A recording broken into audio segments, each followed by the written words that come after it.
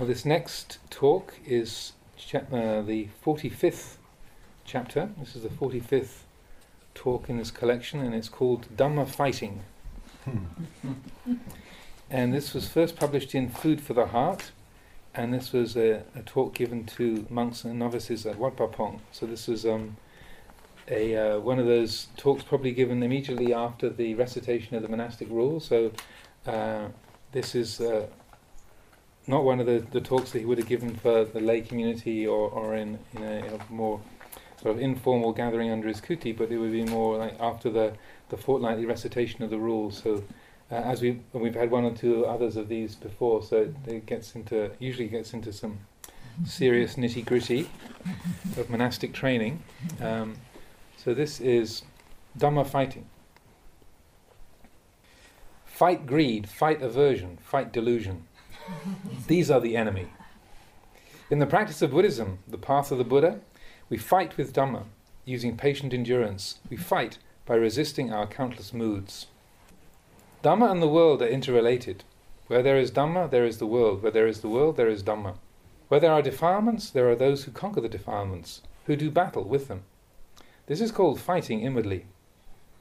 To fight outwardly, people take hold of bombs and guns to throw and shoot. They conquer and are conquered. Conquering others is the way of the world. In the practice of Dhamma, we don't have to fight others, but instead conquer our own minds, patiently enduring and resisting all our moods. When it comes to Dhamma practice, we don't harbour resentment and enmity amongst ourselves, but instead let go of all forms of ill will in our own actions and thoughts, freeing ourselves from jealousy, aversion and resentment. Hatred can only be overcome by not harbouring resentment and bearing grudges. Hurtful actions and reprisals are different but closely related. Actions once done are finished with. There is no need to answer with revenge and hostility. This is called action, kamma. Reprisal, vera, means to continue that action further with thoughts of, you did it to me and so I'm going to get you back. There's no end to this. It brings about the continual seeking of revenge, and so hatred is never abandoned. As long as we behave like this, the chain remains unbroken. There's no end to it. No matter where we go, the feuding continues. The Supreme Teacher taught the world. He had compassion for all worldly beings. But the world nevertheless goes on like this. The wise should look into this and select those things which are of true value.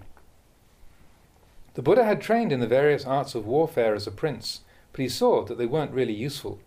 They are limited to the world with its fighting and aggression. Therefore, we who have left the world need to train ourselves. We must learn to give up all forms of evil, giving up those things which are the cause for enmity. We conquer ourselves. We don't try to conquer others.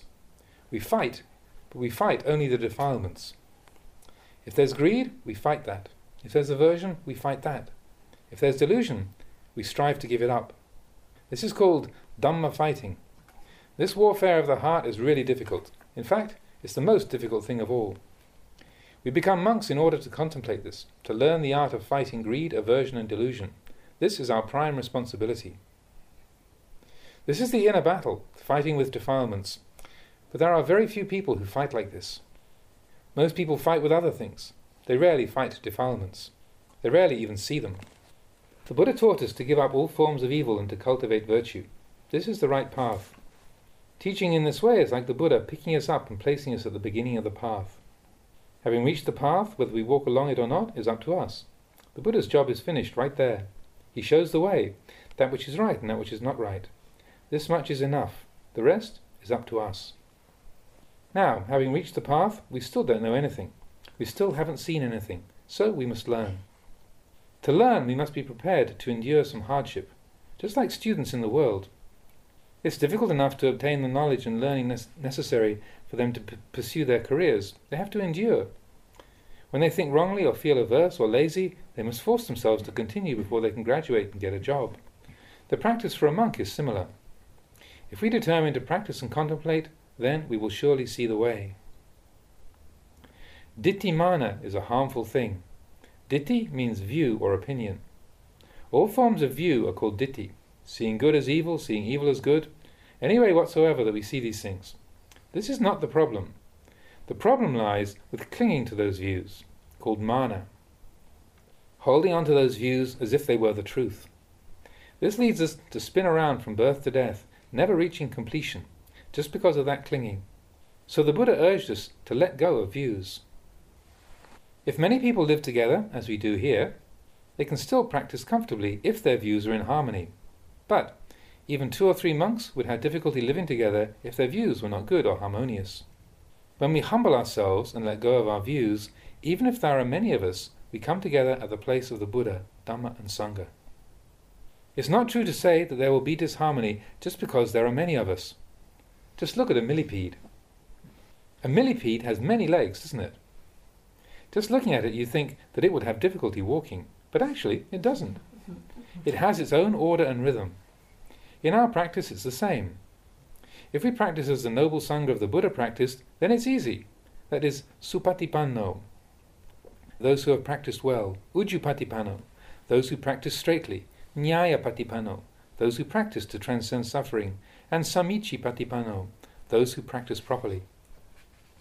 These 4 qualities established within us will make us true members of the Sangha. Even if we number in the hundreds or thousands, no matter how many we are, we all travel the same path. We come from different backgrounds, but we're the same. Even though our views may differ, if we practice correctly, there'll be no friction. Just like all the rivers and streams which flow to the sea, once they enter the sea, they all have the same taste and colour. It's the same with people. When they enter the stream of Dhamma, it's the one Dhamma. Even though they come from different places, they harmonize, they merge. But the thinking which causes all the disputes and conflict is ditthi-mana. Therefore the Buddha taught us to let go of views. Don't allow mana to cling to those views beyond their relevance. The Buddha taught the value of constant sati, recollection. Whether we're standing, walking, sitting or reclining, wherever we are, we should have this power of recollection. When we have sati, we see ourselves, we see our own minds. We see the body within the body, the mind within the mind. If we don't have sati, we don't know anything. We aren't aware of what's happening. So, sati is very important. With constant sati, we will listen to the Dhamma of the Buddha at all times. This is because eye seeing forms is Dhamma, ear hearing sounds is Dhamma, nose smelling odours is Dhamma, tongue tasting flavours is Dhamma. Body feeling sensations is Dhamma. When impressions arise in the mind, that is Dhamma also. Therefore, one who has constant sati always hears the Buddha's teaching. The Dhamma is always there. Why? Because of sati, because we are aware. Sati is recollection, sampajanya is self-awareness. This awareness is the actual buddho, the Buddha. When there is sati sampajanya, understanding will follow. We know what's going on. When the eye sees forms, is this proper or improper? When the ear hears sound, is this appropriate or inappropriate? Is it harmful? Is it wrong? Is it right? And so on, like this with everything. If we understand, we hear the Dhamma all the time. So let us all understand that right now we're learning in the midst of Dhamma. Whether we go forward or step back, we meet the Dhamma. It's all Dhamma if we have sati. Even seeing the animals running around in the forest, we can reflect. Seeing that all animals are the same as us. They run away from suffering and chase after happiness, just as people do. Whatever they don't like, they avoid. They're afraid of dying, just like people. If we reflect on this, we see that all beings in the world, people as well, are the same in their various instincts. Thinking like this is called bhavana, meditation, development or cultivation. Seeing according to the truth. All beings are companions in birth, old age, sickness and death. Animals are the same as human beings, and human beings are the same as animals. If we really see things the way they are, our mind will give up attachment to them. Therefore it's said we must have sati. If we have sati, we will see the state of our own mind. Whatever we're thinking or feeling, we must know it. This knowing is called buddho, the Buddha, the one who knows thoroughly, who knows clearly and completely. When the mind knows completely, we find the right practice. So the straight way to practice is to have mindfulness, sati. If you are without sati for 5 minutes, you're crazy for 5 minutes. Heedless for 5 minutes. Whenever you're lacking sati, you're crazy. So sati is essential. To have sati is to know yourself, to know the condition of your mind and your life. This is to have understanding and discernment, to listen to the Dhamma at all times. After leaving the teacher's discourse, you still hear the Dhamma, because the Dhamma is everywhere. So therefore, all of you, be sure to practice every day. Whether you are lazy or diligent, practice just the same.